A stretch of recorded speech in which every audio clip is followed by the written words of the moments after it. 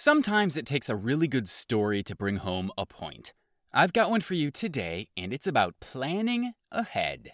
Welcome to the 360 Blue Financial Strategies Show. Join us as we discuss actionable steps you can take today to gain financial freedom. Jonathan Popp, Iris Sagrado, and Glenn Steers are registered representatives offering securities and advisory services through United Planners Financial Services, member FINRA SIPC. 360 Blue Financial Strategies and United Planners are not affiliated. The views expressed are those of the speaker as of the date noted, are subject to change based on market and other various conditions, are not a solicitation to purchase or sell any security, and may not reflect the views of United Planners Financial Services. Keep in mind that current and historical facts may not be indicative of future results. Now on to the show. I'd like to tell you a story. This story is brought to you by the website mentalfloss.com, and the title of the article is Embarrassing Moments in Engineering and What They Taught Us. There's a story in this article that's just so applicable to financial planning that I'm going to read part of it to you right now.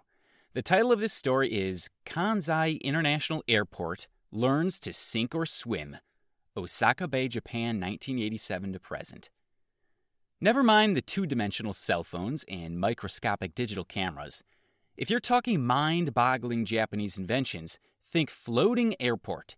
In a country where open land is pretty hard to come by, the Japanese government commissioned the construction of an airport for the growing cities of Kobe and Osaka in the only available space around them, the clear blue sea. In 1987, builders started construction on a man-made island a mile and a half offshore in Osaka Bay. To build the 2.5-mile-long, half-mile-wide piece of land, they erected a giant box of rock and concrete in the water and filled it with even more rock, gravel, and sand. The idea was simple, but the process of carrying it out was anything but. It took 3 years, 10,000 workers, and 80 barges to lift 2 mountains and shuffle the material to sea before the box was filled. Geologists knew the soft clay seabed would compress from the weight of the island, but they allowed for settlement and filled the box high enough above water to negate the effect. Unfortunately, their calculations were way off.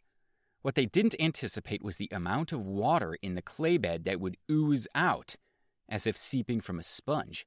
By 1990, the island had already sunk 27 feet. In an attempt to counter that sinking feeling and heighten the island's surface, workers leveled a third mountain to come up with the amount of earth needed. Complicating matters even more were the builders' plans to erect a mile-long terminal alongside the runway. Engineers knew that if the ends or middle of the span sank at different rates, it would tear the terminal apart. To compensate for the varying rates of sinkage, they decided to rest the terminal's glass sides on 900 cement columns sitting atop 2 foundation walls. As parts of the wall sank, maintenance crews could jack up certain columns, slip a hefty steel plate beneath them, and level out the terminal as needed. The moral? Make sure to over-budget.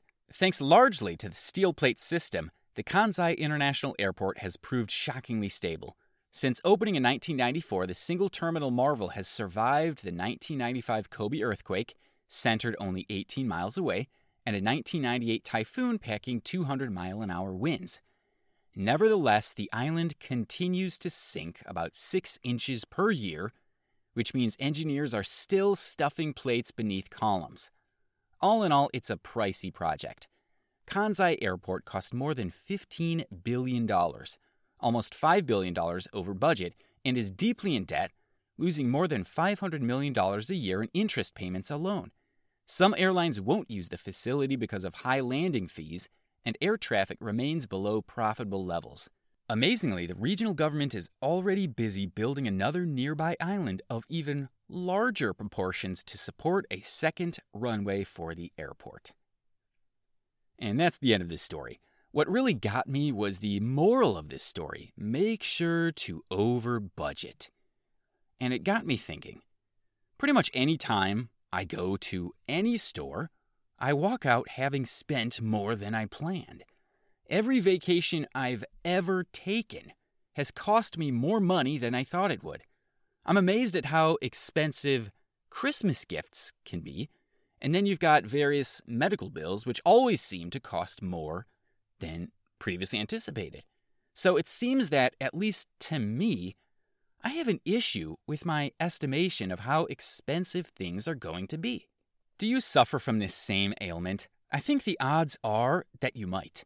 A few years ago, CBS reported that only 16% of retirees strongly agree they've saved a large enough nest egg.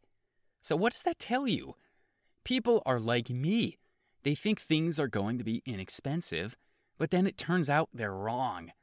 I shared the story with the bridge because it really illustrates what happens when you don't fully plan ahead and you don't anticipate certain things. If the bridge builders really thought ahead and planned well, they might not have to keep sinking money into it. But they didn't, and then they were in too deep to turn around. Now, if that kind of thing happens to you when you go shopping at the store, it's usually no big deal. But what if it's your retirement? What if you just assume that things will be cheap, or you won't spend so much? And then you get there and find out, hey, wait a minute.